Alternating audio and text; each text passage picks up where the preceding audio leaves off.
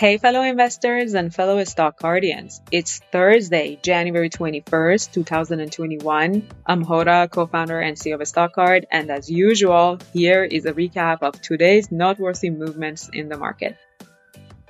The Dow and the S&P 500 indices took the opposite directions, although both ended Thursday nearly flat.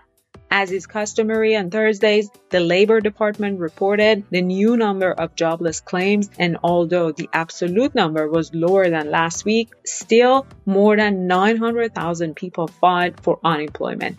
Billionaire after billionaire and hedge fund manager continue to warn investors that the market valuations are beyond reason, and so far, as we all know, investors have mostly ignored all such warnings.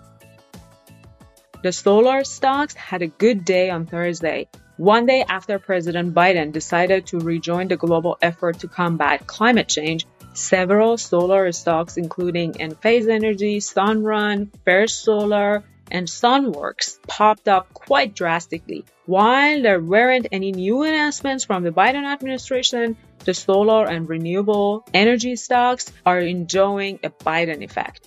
By the way, as a reminder, you know that on a stock card, you can type in renewable energy or solar in the search bar on any of the pages and get a starting list of stocks to add to your watch list. From the losers list, two of my favorite fast trades are down once again.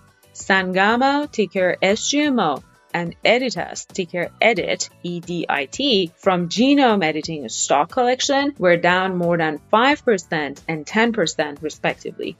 My strategy with these highly volatile but quality stocks is that I buy when they drop sharply and add a very close stop loss to control the risk of losing money. Typically, I sell when I make about 10%. I have repeated that cycle several times, and it's a fun way to make some money in the stock market.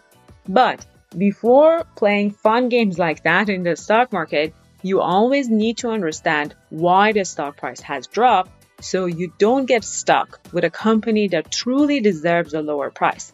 Between the two, Editas is the one that seems more interesting today because the stock price fall seems to be short-term.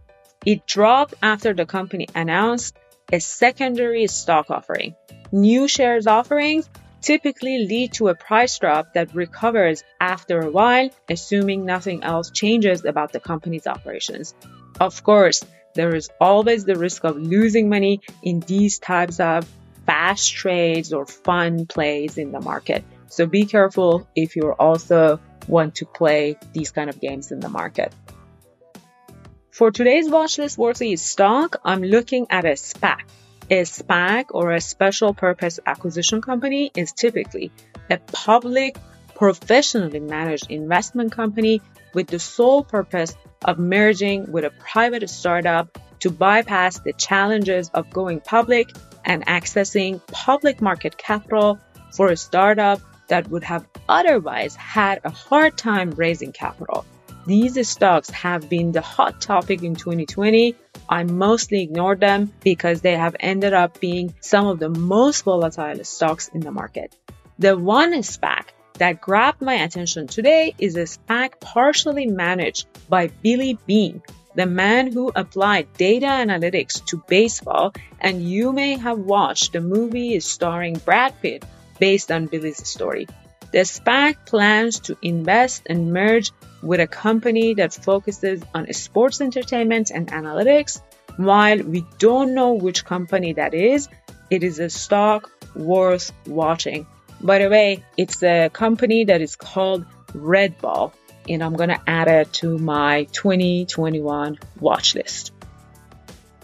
As always, if you'd like to give a StockCard VIP a try to research unlimited number of stocks and follow successful investors' portfolios, use promo code ROLLWITHOURCEO, all lowercase and in one word.